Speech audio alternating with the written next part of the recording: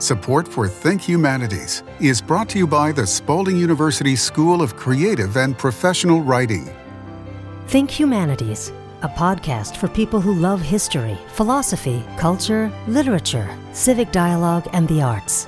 Think Humanities from Kentucky Humanities, where we have been telling Kentucky's story for 50 years. Here's your host, Bill Goodman. Welcome to Think Humanities podcast. Jack Brammer began his work at the Lexington Herald-Leader in 1978. In 2021, 43 years later, he left his post as Frankfort bureau chief, and with the reputation of being one of the most respected and fair journalists to ever work in the state capitol. But Jack Brammer is not going to pull that green eye shade down over his eyes and take a nap. Let's find out what's going on as we talk to Jack Brammer on today's podcast. Jack, welcome. Thank you, Bill. Glad to be with you.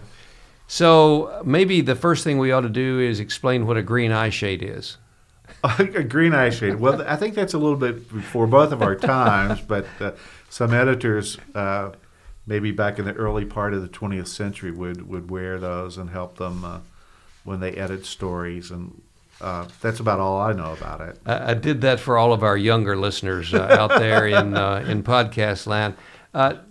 Jack, you had such a terrific career, and we're here to talk about that. I want to know if you remember the first day you walked into the newsroom, maybe the Herald-Leader newsroom, and what you remember about that day. Well, the first time I was at the Herald-Leaders when I applied for a job there, and that's when the building was located on Short Street behind the old courthouse. And I had an interview with Don Edwards, who then was the city editor.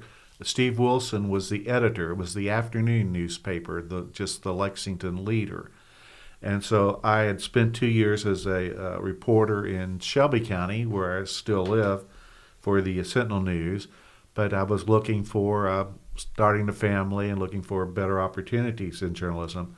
So I remember going into that newsroom, and I would see people, their old names for the old-timers, like Andy Ekdahl. He was a editorial writer.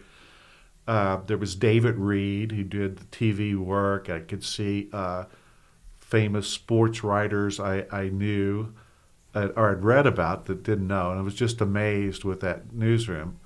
And I remember Don Edwards, we talked for a while, and he asked me questions. And then Steve Wilson came in and wanted to know, Don, how the interview went. And Don said, well, he seems like a nice guy, but he's really, really green. And I'm a shy person, and usually toot my own horn. But I remember I looked at Don and I said, well, Mr. Edwards, weren't you green once too? And he says, good response. He said, and he profanity, H-E-L-L, he said, hire him. And so Steve Wilson hired me, and I started my career there with the Leader, and then eventually the two papers merged, and worked for the Lexington Herald-Leader from May 1978 until December 30th of last year. You were you born and raised in Maysville in Mason County? I'm a native of Maysville. January 5th, 1951, so I'm 71 years of age. It was a deep snow that time. My parents lived with my mom's parents, who were tenant farmers, and the story, there was about several feet of snow on the ground, and my uncle had lost a leg in World War II. He carried me into the house that winter through the snow. Tell people my mother's side of the family were FDR Democrats. My dad's side of the family, the Brammers, were Eisenhower Republicans. So that made me an easy slide to become a political reporter. And so I knew both the Republican Party and the Democratic Party growing up. Did you grow up reading the paper? I did. I lived in Maysville, down on West 2nd Street near the train depot. I would ride my bicycle just practically every day when the library was open, and I'd run to read the newspapers And I was amazed at seeing newspapers like the Courier-Journal, the Herald-Leader, the New York Times, all the great newspapers, and the library became my favorite haunt. I wasn't much of an athlete. And so, but I did spend a lot of time at the library, and I've always loved to read, and I think that helped me a great deal in journalism. I think that good writers need to be good readers, and your writing improves when you read more and more and more. Now back to the first day on the job at the Herald-Leader, and those first few weeks or months, if you will, did you were you confident? Did you feel comfortable around the other reporters? Obviously, you were the new kid on the block, veterans who'd been covering breaking news and stories out of City Hall. What do you remember about those days? Bill, I was green. Don Edwards was right. But I had a lot of good people to work with. There was a Darlene Bowden. She was in charge of covering the police beat, and we would get there at 7 o'clock in the morning, because then the Leader reporters worked from 7 a.m. to 3 p.m., and then whatever you were working on, you had to leave at 3 o'clock because the 3 p.m. Herald people come in for the morning paper.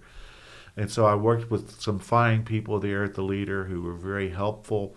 I was a general assignment at that time, but I realized that both the papers, the Herald and the Leader, had only one person working in Frankfort, a gentleman by the name of Ray Cohn. And Ray would write mostly for the morning paper, and I don't blame him, because that's where most of the readers were. And there were government stories that Lexington was not concentrating on. And so by living in Shelbyville and not crazy about driving an hour and 10 minutes every day to work to be there at 7 o'clock, I found more stories in Frankfort. And so I became competitive with Ray. And then eventually they let Ray and me work together. And when the papers merged and John Carroll was the editor then, he said that he wanted me in Frankfort full time. So I stayed in Frankfort. I was in Frankfort most of the time after about 6 months that I had worked for the Leader. And that's where I've been most of my career, and been very blessed. For a young reporter just starting out, that was already quite a promotion, or quite a step up to go from right to Frankfort and the state capitol, where at that time and today there's a lot of news, especially during the General Assembly. Oh, I've always believed that every major story in Kentucky eventually comes to Frankfort in some way. When the Wildcats win the NCAA championship, the team comes over and is greeted by the legislature.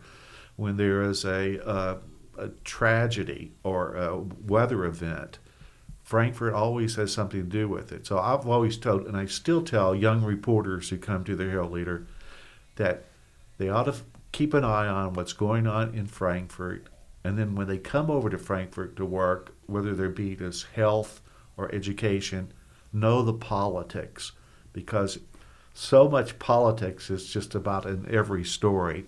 But I still believe that every good major story eventually makes its way to Frankfort in one form or another. Well, I think all young reporters need to spend some time in Frankfort for the very reason that it's such a great town. It's so historic, so many things to see and visit and read and learn about. And frankly, I'm still going through that process. I think I discover something new every time I delve into a particular area over there. And of course, with the old state capitol, with the Kentucky History Center there, the two museums, right, and maybe more than just three, counting the military museum. I mean, there's just a lot to see and do there. And Rebecca Ruth, let's don't forget her. Absolutely, yeah. Frankfort's a wonderful town, and I'm glad the legislators in the past decided to put the state capitol there. It's kind of equidistant, even though it's a long way from Fulton to get to Frankfort. It's better there than being in the big city, either Lexington or Louisville. Or Danville. Right. We're originally, yeah. Jack, so many stories, so many highlights of your life, and in a piece that you wrote for the Herald Leader as you were leaving the newspaper, you sort of headlined several of those. So I'm going to let you just choose several, one or two, whatever you want to talk about. And I think one of the things that you're most proud of, and probably have a story for each of the governors that you covered during your time. So let's talk about the governors you covered. Well, I covered not the entire administrations, but at least part of the administration of 10 governors from Julian Carroll. He became governor in 1974 through 79, so that my first couple years with the Lexington Herald Leader, and I was always amazed. Of all the 10 I've covered, he was the most knowledgeable about the state budget.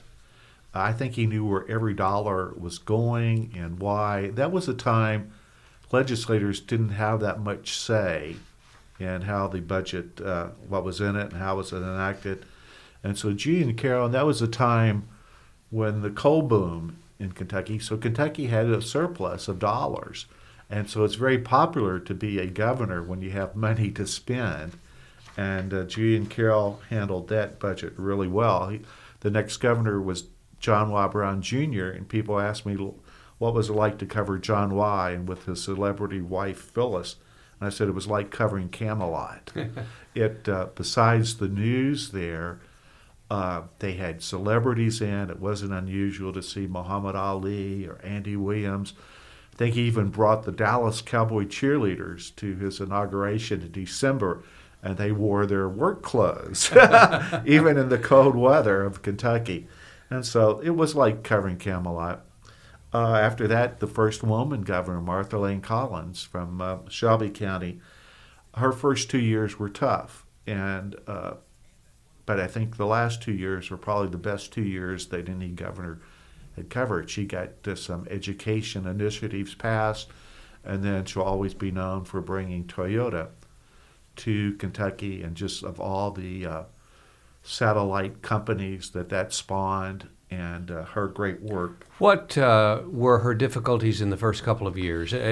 Part of it was the budget that she did not have to do what she wanted to do. Right. The budget was a problem. That's always a problem in the budget. And I think also you have growing pains whenever any new job. And she had been clerk of the Kentucky Court of Appeals, which at that time was the highest court in the state, which now is the Kentucky Supreme Court. And so she had some of her followers and supporters pushing her. But it's a tough job. It is a tough job. It is a 24-hour-a-day job when you do it right. And so I think she had some problems there. She didn't know the legislature well. And then I think she grew into the job. Yeah, and let's admit that as the first woman governor and working with, I don't know if you know this, I don't expect you to know this off the top of your head, although you might, how many other women were even in the General Assembly at that time? She had a tough job just because of her gender. Exactly, and not many. And she brought that up once at a news conference where I think there were about 15 or 20 reporters in the room, and as I recall, only one female reporter. And so it was a good old guys network even in the media at that time. And she had to overcome that, and she did. And I think now she's one of our best governors by the great 2 years she had. She was followed by Wallace Wilkinson. His inauguration was Jacksonian in style, that he invited everyone to come, and it was a lot of hoopla and celebration that day. He would probably be mainly known for the Kentucky Education Reform Act that happened during his administration in 1990. My side story about Wallace Wilkinson is his wife, Martha. Wallace Wilkinson wanted to be able to succeed himself. At that time, you could only serve a 4-year term, and it was over, and you had to wait 4 more years before you could run again. He wanted what's called succession. You're able to serve 2 consecutive terms. He didn't get that from the legislature. He had some hard feelings with some of them. And so his wife decided that she would run at the end of Wallace's administration, Martha. I remember doing a story about her. I was assigned to do a profile of Martha Wilkinson. And I found out, she had grown up in Casey County, and I remember interviewing her in the basement of the governor's mansion. And I said, well, you're running as a Democrat. Have you always been a Democrat? Because from Casey County, she might have been a Republican. And she said, I've always been a Democrat and proud of it. I remember after that checking out the story, I go to Casey County, ask the clerk for her Martha Stafford's, her maiden name's voter registration records. The clerk's office was a mess, and she couldn't find anything. And she said, you might find it in Fayette County. They live there now. I went to Fayette County, the clerk's office. I told her what I wanted. The clerk comes out and says, oh, yeah, Martha Wilkinson. She's a registered Democrat, and she's running as a Democrat. I said, well, how long has she been a Democrat? And the clerk said, about 2 weeks. And I said, well, what was she registered before then? I said, well, the record always showed she'd been a Republican, but she had changed her party registration. Goodness. And I remember that she was going to be speaking in Louisville at the Galt House, and I got in my little Chevette and drove to Louisville as fast as I could. And she saw me there at the inn, and she said, well, Jack, what are you doing here? My speech is over. And I said, but I wanted to ask you a question about your party registration. And I said, you had told me that you were a Democrat. She said, yes, proud of it all my life. And in my best Columbo-type imitation, I said, well, Mrs. Wilkinson, these records that I got from the clerk's office show that you've only been a Democrat for a couple of weeks. And the line she gave me after that, she looked at me and she said, well, I've always felt like a Democrat. I ran the story. A few weeks later, she dropped out of the race. Wow. But she was a gracious lady, a nice lady.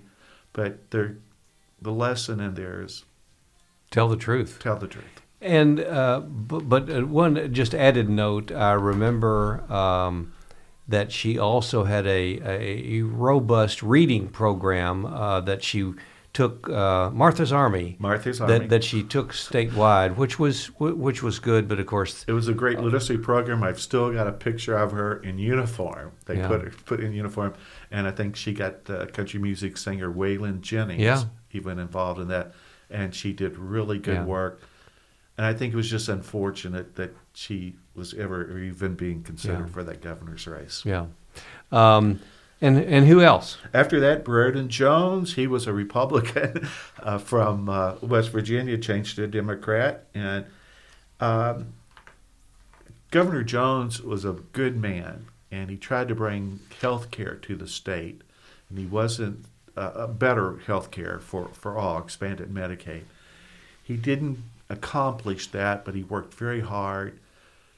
His problems, and we all have problems, is that he wanted always to be liked.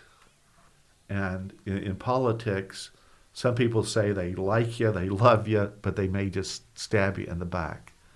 And he was very sensitive about that, and I think it hurt his administration, his ability to govern, that it was hard to say no to some people.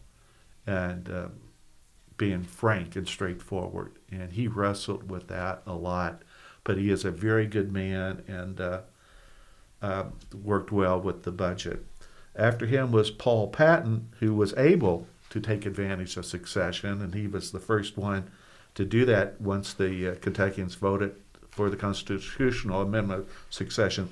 Governor of 1995 to 2003, people wanted, when I talked to them at groups, they say, who's your favorite governor of the 10 you covered? And I said, well, that's like asking if you have 10 children, which child do you like best?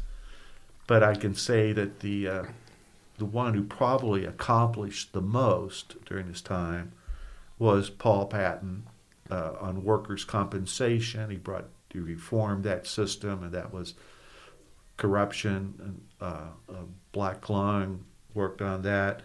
Controversy of community colleges and the University of Kentucky, and I was opposed to what he was doing privately, but I think what he did was better for education in the state. And if he had not gotten involved in a scandal with a nursing home operator, I think he would have had the chance of winning the race for U.S. Senate, and he would have gone on to the U.S. Senate. I think that scandal hurt him politically. But his times as governor, I give him high marks for what he accomplished. His slogan I still use at times because I still think it sticks, education, education, education. I mean, those were his answers. I was so glad after he did leave the office. I remember interviewing him for that, and he said, well, I know the first sentence of my obit that you're right is going to have something about the scandal. And I said, oh, Governor, I don't know, you know. And he said, yeah, it will. But he said, he said he had asked for forgiveness from his family, his wife, and he later became a president of Pikeville College and the Council on Post-Secondary Education, and I'm a strong believer in redemption. I have sinned. I have had my faults, and all of us have, and he has made very He's had good of his life. An incredible career post-governor. And I respect him to the utmost. So he was followed by Ernie Fletcher, the first Republican governor since Louis Dunn. Fletcher had the best credentials of anyone to be a governor. He was a medical doctor. He was a jet pilot, fighter, and just great. He was served in the U.S. Congress, but he let some of his minions misuse the state merit system that protects merit workers, and it got him in trouble, and it led to some indictment and just scandal in his administration. He was followed by Steve Beshear, and Beshear had to wrestle with more budget problems than any governor I've seen. And he was able to balance the budget and keep certain programs, education, the state prison system, and keep them afloat. And that was the time during the recession, and I think give him high credit. He did adopt Obamacare, the Affordable Care Act, to Kentucky with the Connect program, expanded the marketplace for poor people to get insurance, and those were his accomplishments. Followed by another Republican, Matt Bevin. Matt Bevin probably disliked the media more than any of the 10 I've covered. And to be honest, he was hard to get to know. And I feel like I still don't know him after covering the 4 years. I try to find good in everybody, and I think he worked well in the adoption program, family care. He and his wife, Glenna, had adopted several children, and I think he was should be given high marks for that. He did some for economic development. We thought that they were good at the time, but some of them have not proven out, like the Brady Industries in northeastern Kentucky. And then his administration ended in some of the problems he had of people he pardoned, and a lot of questions have been raised about those pardons. Jack, I have always wanted to ask this question about Governor Bevin. Do you think he came into office disliking the media, or do you think early on the media doing their job was particularly hard on him, and maybe properly so, but early on in his administration that turned him against the media, or do you think he was always sort of anti? Well, he came as a registered Republican, but I think he was more a Tea Partier, and at the time, and a lot of the Tea Party people thought that the media were in cahoots with the government or the Democratic Party, and I think he came in with a prejudice against the media. Yeah. And then the first day, early in his administration, the Lexington Herald Leader's Pulitzer Prize-winning cartoonist Joel Pett did a picture of his children and the governor, and he thought that was out of bounds, and he was very, very upset with that, and his wife was very upset. And that did not help me when I would call on the governor as introducing myself as Jack Brammer with the Lexington Herald-Leader. So it started out on rocky, and it got rockier. Yeah. And he unfortunately lumped all journalists and all media into one cauldron. At the time I was at KET, and he also lumped me in there, which I was fine with me. But he could be harsh at times. What he did that was different from the other governors. I've had all these governors call me into the office one time, wanted to know, why did I write this? What about this? Was I being fair? All of them, from Julian Carroll. Governor Bevin was the only one who would call your name out personally in public, and he did that to reporters that have the highest respect for, like Debbie Yetter of the Courier-Journal, and would just come out and mention the reporter by name instead of, that's fair. He has the right to do that. Freedom of speech, but it made it harder working relationship. Then he was, after him was our present governor, Andy Beshear, came on board December 2019. Within 3 months, he was having to confront a new virus called COVID. And I can't imagine any governor who has faced more severe problems than Andy Beshear. COVID, the deathly, over 13,000 Kentuckians have lost their lives now to it. And just, can you imagine coming in, fresh-faced, and then all of a sudden a disease like this is spreading? And besides those problems, he's had the tornadoes that we had last December in western Kentucky, the deadliest tornadoes in Kentucky 100 years. We've had bad weather. He has been up against a legislature that doesn't like him, and he doesn't care much for them, and neither side trusts each other. He's facing re-election, and I personally believe, this is my personal opinion, that I can't think of any other Democrat who could win other than Andy Beshear, because the way the state now is more Republican. I think our voter registration next year, and I just think he's going to have an uphill battle, but I do give him high marks for how he's handled some of these tragedies, calamities, storms that he has done so far without scandal.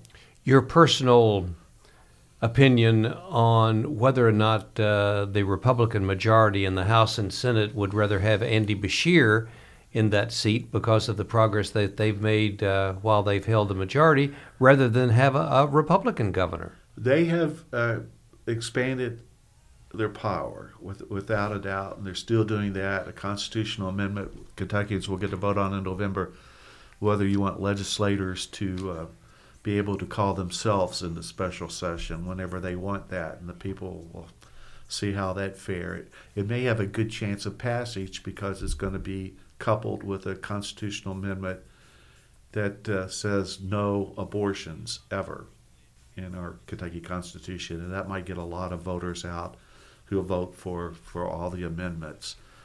But I'm not telling anybody how to vote, but please give a lot of thought to whether you want that or not. Difficult, though, in your time and in the time of our Kentucky Constitution to change the Constitution, though. Amendments usually fail. Amendments usually fail. I remember the amendment back in the late 1990s that would allow annual sessions. And I thought, no, I don't want that. The great historian Thomas D. Clark told me why that was needed. I voted for it. And many times since then, I've regretted that vote. We also have to remember, I'm sure you've had discussions with Thomas Clark about 120 counties are way too many to have to deal with. Right, but I remember once there was even a resolution to study that 20 years from now, and that resolution failed. We're talking to Jack Brammer, who has retired after 44 years at the Lexington Herald-Leader, started there in 1978. We've heard some of his remembrances, and after we hear from our great underwriter, Spalding University, we'll be back with a few closing comments from Jack Brammer. At Spalding University's low-residency MFA in creative writing, serious writers thrive with one-on-one faculty attention in a supportive community. Study fiction, poetry, creative nonfiction, writing for children and young adults, or writing for TV, screen, and stage. Stay at Louisville's historic Brown Hotel during week-long residencies, or travel to Paris for short-term study abroad. Flexible scheduling and affordable tuition put a top-tier MFA in reach. Learn more at spalding.edu/writing or email schoolofwriting@spalding.edu. Jack, welcome to the Think Humanities podcast as we hear about your life in Frankfort and your life in journalism. Just a few closing thoughts, questions, comments from you. What is the state of journalism today? It's changing. It always has been changing. I have some of my older colleagues along with me that don't like the changes. But I see like the social media has had a really big impact on journalism today. And I think the public sometimes think, well, the media involve everything from the New York Times and the Lexington Herald-Leader to Entertainment Tonight, their form of the media. And I differ by saying that you need training as a journalist. We go to school, you go to college, you learn how to put together a sentence and put together an order. And I think that will always be needed. Some of the problems I have with journalism now, COVID caused it, that the reporters aren't always there in person. I think there's nothing like being there in person to cover a news conference or a meeting.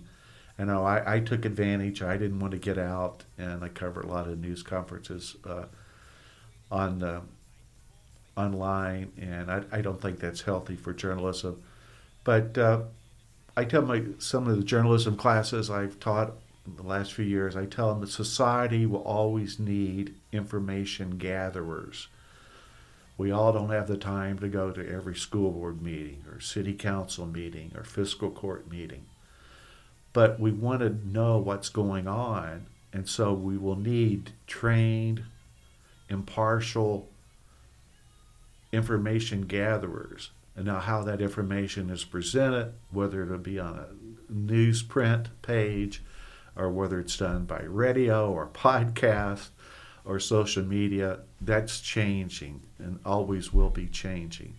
But the basics, the who, what, where, when, and why, and being there and trying to remove yourself to be impartial and present the facts and let the people judge for themselves where they want to go with that information.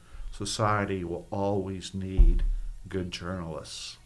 Do you think the young people that you've been working with in Frankfort in both print and the electronic media are coming out of high school, then college, or even a graduate program as well informed and well trained as you were 43 years ago? Better trained, better informed, smarter, the ones I've seen. I know my friend Al Cross has had a journalism class at the University of Kentucky and was able to start a newspaper for the community of Midway. And you read that and it gives you news, what's going on. They're a thorn in the side of some officials in that area, but they're trying to get honest, truthful information to the people. And I'm just amazed at the talent level that's coming out there. even though I always have to say it's good to have the institutional memory there, the old folks. And I like to see the newsrooms being so diverse that you see the ones with the mullets running around, and you see the gray and even the bald-headed folks in there too. Personally or professionally now, Jack, what are you going to do? I spent the first 2 weeks of January of this year a life of leisure. I didn't like it. I did get more reading done, and I enjoyed that. But I'm freelancing, and I'm not a rich man, but I'm a comfortable man. I've saved my money and made my investments. And so I've been freelancing. I've been being a contributing writer for the Northern Kentucky Tribune, and they primarily cover 3 counties, Boone, Kenton, and Campbell, and the 16 counties that stretches all the way from Ashland over to Oldham County, basically Representative Thomas Massey's congressional district. You think he's a subscriber? I think he looks at it. But he wouldn't admit to that. So I'm doing that, and that keeps me involved in Frankfort. And then I'm also doing freelancing from various publications. I'm a big fan of Kentucky Monthly Magazine and Steve Vest and the product he puts out. And he's honored me by letting me write something coming up in your April edition of that. So I want to do that, and I keep on wanting to talk when civic groups invite me to come and speak. I do that. My only charge is you got to feed me. You don't have to pay me. And so I'm enjoying that, and I'm setting my own pace, and I'm enjoying that so far. Finally, you have that you've shared with me today an interesting reading habit that, if it is a habit or a fondness for different genres, which certainly speaks to anyone interested in the humanities. So tell us about how you read and what you're reading. I keep 3 books going at the same time, and one fiction. I finished a fiction book last night by author Colson Whitehead called Harlem Shuffle, and he is a vivid writer. I think his best book was Nickel Boys, and it won a Pulitzer, and his first big break, which also won a Pulitzer, was The Underground Railroad. So my new fiction book that I'm starting on now is The Lincoln Highway, More Tolls, and someone says that's a fine read. Mm-hmm. I always keep a fiction book going, a nonfiction book going. I'm reading Mr. Canellis's book on John Marshall Harlan. Wonderful read. And yes, The Great Dissenter. I picked that up at the book festival. Fair. Yeah, festival with Peter there. Yeah. Mm-hmm. And then I always like, besides a fiction and nonfiction book going, have a book that's related to Kentucky, whether it's an author or an event. And I'm reading the Vita, V-I-T-A, My Life, Ed McClanahan. When Mr. McClanahan passed away a few months ago, I decided I've got to read his books. So I'm going through those books right now. So fiction, nonfiction, and a Kentucky book, all going 3 times. That sounds like a terrific recommendation for anyone, especially the latter. I maybe we can form a new club of Kentucky readers. I think all of us, all citizens, or whether or not you're just passing through, should know a lot more about the Commonwealth. It is so rich with stories and history and what is happening in modern day. I think we all from one of our biggest difficulties is that we're a pretty big state. Right. It takes a while to get from Pikeville to Paducah, but my goodness, in between the diversity, the regionalism in a positive way is so important that we all participate and know what our neighbors across the Commonwealth are doing. I totally agree, and I also tell journalists, young journalists, that if they want to be good writers, become good readers, always be reading everything and read a variety of material. And I totally agree with everything you said. Jack Bremer, formerly of the Lexington Herald Leader, but certainly not as we end up the podcast the way we started. Still has his green eye shade on as an editor and writer and reporter and journalist, and keeping in touch across this great state of ours. Thank you for being here. Thank you, Bill. Think Humanities is a podcast from Kentucky Humanities, where we have been telling Kentucky's story for 50 years. Think Humanities is available at kyhumanities.org, iTunes, and SoundCloud. Join us next week for a new episode of Think Humanities.